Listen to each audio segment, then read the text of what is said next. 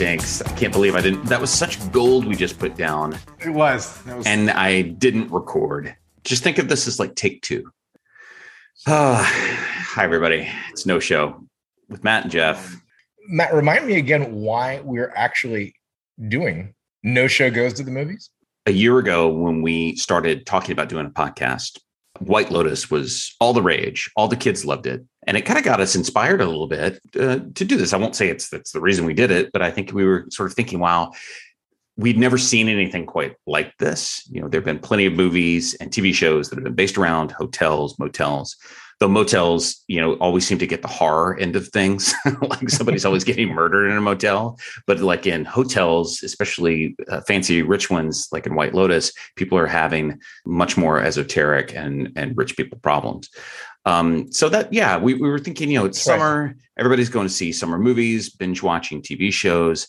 Let's do a little dive into how hotels are depicted in the movies and on screen. So just to kind of kick things off here, if there is a fictional hotel out there that you would want to stay at, what would that hotel be? It could be a place that's real, that's been depicted in a movie, or it could be something that's entirely fictional. Where would you like to spend a weekend? Heather and I took that approach. Where would you stay? We were traveling in the Middle East and in the desert of Wadi Rum, which is a desert that crosses through Jordan and into Saudi Arabia. And we stayed in a hotel that was a series of moon pods, right? These hard, plasticky, clear, and like these bubbles. And if I'm not doing a good job painting a picture of all the scenes from The Martian, it's because they built it for that. They filmed the entire movie in Wadi Rum. It's this amazing red, sunburnt, hotter than hell Martian landscape. It's exactly as you would imagine being on Mars, or actually in Texas right now, since it's about 118 degrees here. But we actually followed that kind of line of thinking. And we were thinking, we really want to go to this place. How do you experience that place that is so Martian in its landscape? Well, do it like you would if you were traveling in space. What were the rooms like? They were tent-like, but they were luxury tents. Sorry, I don't want to make it sound any rougher. It was gorgeous, but they were small. It was like staying in imagine being inside of an igloo, except it's hotter than hell. God, that sounds great. How much was this a night? Well, Jordan's very affordable. The getting to and from, not so much. I don't remember the price, but it was very accessible. If I had to stay in a fictional hotel, I would stay in the Grand Budapest, Wes Anderson's. That's a real hotel? Confectionery creation. No, it's fictional. Oh. I'm going the fiction route, even though that hotel was based on a bunch of different hotels in Europe, including, I think, a couple in the Czech Republic, and one specifically in Germany where they did most of the filming. But I would not stay in the 1930s version of it, the Ralph Fiennes kind of version where most of the movie takes place. I would stay in the version that they have up at the top of the movie. It's Jude Law and F. Murray Abraham, and they are in a version of the hotel that's like 50 years later, 40 years later. I think it's like the late 60s. So it's the height of kind of Eastern Bloc luxury hotel, like something that you'd find like on the Black Sea. And it very much has kind of a little down at heel, late 60s vibe to it. It hasn't been quite as maintained. It's not this kind of high luxury that it was back in the old days. But I love the way that the set designers dress that place. And I'm such a sucker for kind of late mid-century utilitarian type spaces. And they have a wealth of those in those kind of precursor scenes. So I'd love to stay there. And I have to admit, I mean, you don't want to get attacked or, haunted by ghosts, but the Overlook makes a strong case to stay for a weekend. Like if you could stay safely and everything's fine and you're not just going nuts with an axe in it, I think just being in the Overlook space, I'm kind of surprised that somebody hasn't tried to recreate that space and sell it as like a theme hotel. Because the influences that came in on that hotel were so distinctive. They filmed some of the exteriors at the Timberline, which is a very beautiful lodge in Oregon, about an hour outside of Portland. The interior does not look at all like the interior of the Overlook, but they filmed a lot of the outside scenes there. They built like all the bar scenes and like interior scenes. That was stuff that was constructed. Kubrick had that stuff constructed from scratch. So even when Jack is going into the kind of the famous bar scene in the big theater kind of area of the hotel, that is all internal. They did not go on location to shoot that at all. And but then a big inspiration for that place is the Stanley Hotel, which is in Estes Park, Colorado, which I've been to. Also very beautiful. You can go and check into the room that he apparently wrote it in. You know, you kind of have to get on a little wait list to do that. But is it true that The Shining was the only film Kubrick made outside of the UK? I need to go research that. That's entirely possible. I'm trying to think where Full Metal Jacket was filmed. All in. I'm pretty sure that was all in the UK. But listen, I'm not the film buff. I didn't understand half the things you just said. I'm learning as we go here. Wait a minute. Full Metal Jacket was filmed entirely in the UK. I believe so. Yeah. so all the Vietnam scenes. I think that's right. Is some pine tree backlot. That's right. Wow. See, you can learn things on this podcast. Or I could just be making shit up as we go. I'm going to find out. I don't know. Well, getting back to White Lotus. So White Lotus had this very distinctive view of what luxury is in a hotel. What is something, you know, as we're kind of going back and watching it, and then as we were sort of thinking about other kind of hotel-centric movies, I want to ask you what you thought is something that all of those things get wrong. Universally, what is something that none of these guys ever depict as reality? Hotel management's desire to be involved in the personal lives of their guests. It seems to be a core central part of any film that involves the hotel. And I don't know a single manager who wants anything to do with the guests once they check out. You know, I mean, it's probably real heresy to say this kind of thing out loud because it's, you know, it's their jobs to make, you know, guests feel like you care about every aspect of their lives. When in fact, you know, one of the better luxury brands describes in its onboarding as being on stage. You're like an actor. So no, I mean, a hotel, you know, if we go to White Lotus, the involvement that the staff had with those guests, entirely fictitious. No one would ever want to do it. But one thing that I thought was really interesting, and the opposite, it was very true. I've never seen this pulled into a film, and it's a reality for upper management in hotels, especially general manager, hotel manager, was the main character from the hotel perspective. Was his name Arnaud? Something similar to that. And his role, he was actually in charge of the hotel while his boss, the general manager, was away at a conference. He is under a lot of pressure from the owner. If you remember, he would get calls from ownership, and he had something to achieve, or his head was really on the chopping block. And I thought that was kind of a very real, very interesting part to add to that film, was that here's this guy unwinding. Part of it was that he was about to get fired if he didn't deal with this, and along come an absolute hurricane of problems while he's in charge for the first time. It actually reminded me of one of my favorite hotel movies.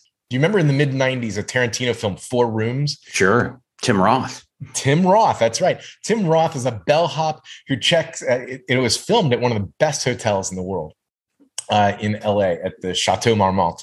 And the idea that the bellman is in charge of the Chateau Marmont on his first day of work and it's New Year's Eve. I mean, the absurdity of that. But the things that happened that night, I don't doubt that any of those individually are real hotel stories. I've always wondered why we haven't seen the Chateau Marmont pitch. I'm sure there has been one. You know, like a 70s, here's the hotel staff.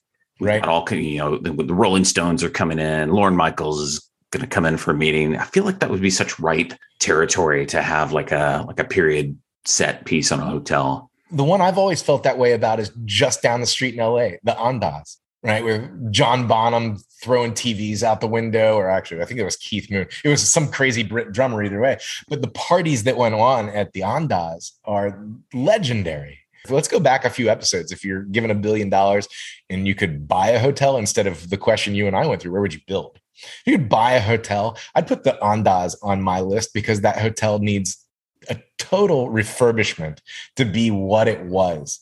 And once you could restore it, I can't imagine a more popular hotel in pop culture and rock and roll history than Andaz, Los Angeles. I love that. I love the idea of like the LA hotel scene. I think it'd be a fun way to tell stories. The problem is you'd have it get turned into like what they tried to do a few years ago with Vinyl, that Bobby Cannavale show about like a record label, where it's got to be the most 70s thing you've ever seen on TV.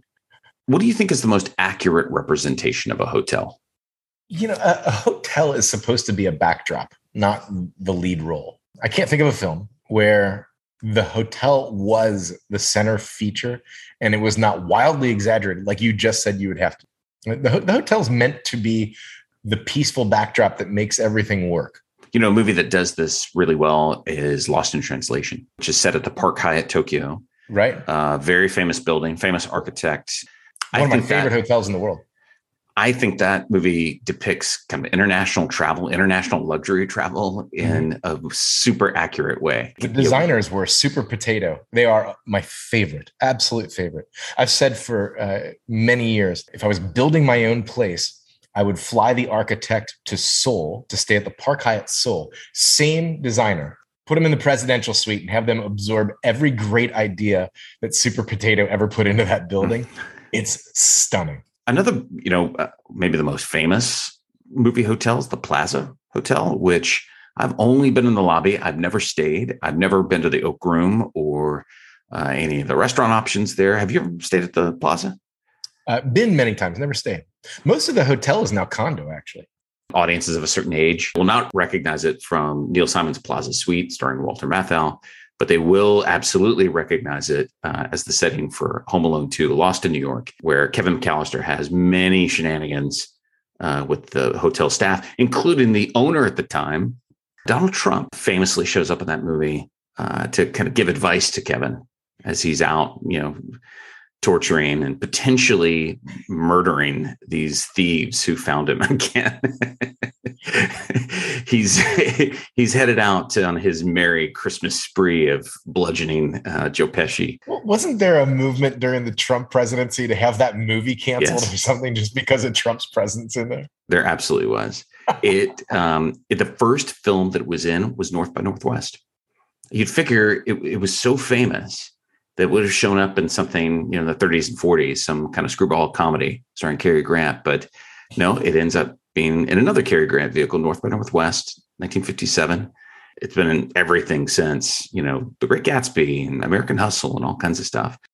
There are plenty of movies that are kind of sneaky hotel movies that you don't quite realize. And one of those is John Wick. All the John Wick movies, are kind of sense memory of them. They all kind of run together a little bit, but a ton of those movies take place in that hotel, right? That's right. The Continental, a fictitious hotel at that. A totally fictitious hotel, though the building is real. For anybody who visits and kind of wants to do a little kind of film tour of New York, I think it's 1 Wall Street Court. It's kind of down Fidei District. The building, really distinctive, kind of Flatiron-like building down there. That's super cool. I actually thought it was at the Flatiron, that they just used the facade of the Flatiron for it. Me too. I think when I first saw it, I thought that, but no, it's got that kind of older feel. I mean, the Flatiron's old building, obviously, but this one feels almost European when you're down in the financial district. I think that hotel functions in a really interesting way, because as outrageous as the premise is, that here's this hotel for assassins, right? It is pretty. There's some truths in there, right? You know what? It's the opposite, and I love that. I love the juxtaposition where the hotel is where the assassins go for law, right? Like out there is lawless. You can get away with anything, but inside you can come buy your weapons, tell each other how you're going to kill each other, but you're going to do it in a very civilized manner. I love that the role the hotel and the manager of the hotel play in that. It's the opposite of what hotels really serve in life, right? Where people tend to go into hotels and then forget how to be civilized humans. Like the things people do when they go into a hotel, especially when you're traveling by people who travel by themselves, it's almost like the hotel gives them an opportunity to be someone else while they're there. Unaccountable. You take the opportunity to go in. Nobody knows your name. You can be who you want for a night. John Wick is actually the opposite. Like you go in there and it's like, okay, We're really just going to be ourselves. We assassins. I think the interior was filmed at the Delmonico, right around in Lower Manhattan. Also. I think you're right. Yep. There are all kinds of sneaky hotel movies and TV shows, like things that we don't process as being centered around a hotel, but they absolutely are. Schitt's Creek, you can absolutely make the case. Like they live in the hotel. Well, it's not really a hotel, it's a motel. All the Hangover movies, Barton Fink. Once you get into Coen Brother territory, Barton Fink, a lot of that takes place at a hotel. No Country for Old Men. I have a personal experience with The Hangover too, actually. How so? It was filmed on location in Bangkok, and then the wedding scenes were filmed at the Ritz-Carlton Pule Bay in Thailand, which was at the time of filming. It was one of the hotels I was managing. We weren't allowed to talk about that, but I don't work for Ritz-Carlton anymore, so let's podcast away. Ritz-Carlton didn't, and understandably so, brand people did not want the lion and crown associated with the debauchery of Hangover 2. As much as I tried to suggest that we rename and sell at a premium the Bradley Cooper suite, I knew we could make 3 times the money if I could just market it that way, but I wasn't allowed to. For sure. I'm surprised they didn't embrace that either. The peer of mine at the time, she did make sure that the general manager, when we went to visit the hotel, put her in the Bradley Cooper suite, right? That happened. One of your favorite depictions of hotels, dare I say, is Inventing Anna. Is that right? Right. And, actually, the one thing that really stood out as true in that to me was when she first arrived at that hotel. Was it called the George or the St. George? I'm not sure. When she first arrived at that hotel and the bellman walked past the concierge, who ended up fictitiously getting very involved in Anna's life. Actually, that might have been true. But when she walks by and the bellman goes, slinging Benjamins. Right. I don't know if that's the exact words he used, but that is right. You step out of a car and you start dropping hundos, everybody in that building is going to start taking great care of you. You want a seat at the table? You got it. You want to skip the line to get to the concierge? You got it. You throw enough hundreds around a hotel, I don't care what the integrity is, you're getting better service. It's funny you were asking, we're talking about where things are filmed. And Dirty Dancing being somebody, I lived in Virginia for most of the last 25 years. And I think there are about 5 places that all claim to be where it was filmed. Totally. I don't know if any of that's true. North Carolina, same thing. North Carolina, they have I think a bunch of places are like, oh yeah. If they didn't film it there, they were absolutely the inspiration for it, even though the movie takes place in the Catskills. Right. I think I've personally been to 3 weddings that supposedly took place where Dirty Dancing was filmed. Totally. Absolutely. I wonder how much depictions of hotels actually drive business traffic.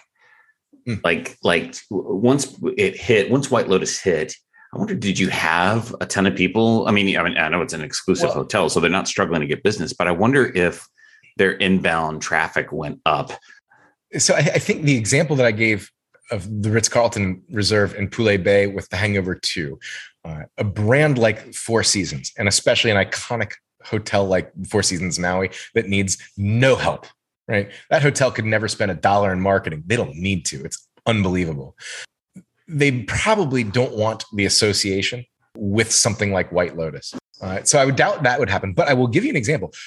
Ozark, despite being about, well-armed rednecks fighting with drug cartels and a deceptive group of urbanites. Ooh, right? You're speaking my language. All the reasons you would not go someplace, demand for the Ozarks has skyrocketed. Really? Yes. Now, it's hard to tease that out from the natural shift in travel during the pandemic because Ozark was pretty much at a peak, or at least the travel that would come from the extra interest in the Ozarks overlapped with a time when people also stopped traveling internationally. And so many domestic trips were made by Americans, and also into locations over the last 2 years that were not urban, right? People wanted to get out more into the lake house, social distance and being separated and being out in nature, right? That kind of thing. National parks have never been more popular, at least not for 50 years. So I think it's kind of hard to tease out the lift in demand at the Ozarks for, to say that was specifically dedicated to the the TV show, and that was probably a result of pandemic. But between the two, and I give the film a ton of credit, Ozarks, you can't find a room. All the years that you worked the desk at the hotel. Yes. Who's the most famous person who checked in? That I personally checked in. Yeah, you could be like around, like you could be kind of behind the desk. So one of my favorite films, and the story takes place, I was working the front desk. I will not name the hotel. That way you can actually publish this thing. I was working the front desk, and this was, let's call it 98 or 99. It was one of those 2 years. And I loved the movie Tombstone. And Kurt Russell came to town because Goldie Hawn was filming. And so as she was going off to work every day, Kurt was bored out of his mind. And Kurt would come by the front desk and just throw an arm on the desk and just chat. And so we, for hours at a time, hanging out with Kurt. Well, I wasn't getting hardly any work at all done. And it was the best because nobody in the hotel was going to say, hey, stop talking to him and get working ever. Right. So I hung out with him for hours. It was great.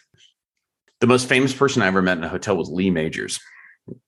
Okay. The $6 million man. Yeah. He and I shared a elevator, and I was there for a conference, I think. And we were in South Carolina. Yeah, we're in Charleston, South Carolina. And the whole hotel was a buzz. This was the 90s. It was a buzz. Lee Majors is here. So I get in, he comes in, he has a companion with him. And he just comes in. He goes, how's it going? It's like, oh, wow, really good. It's like, what's going on out there? And I say, well, it's mainly people talking about you. And he goes, yeah, about right. And then he takes off.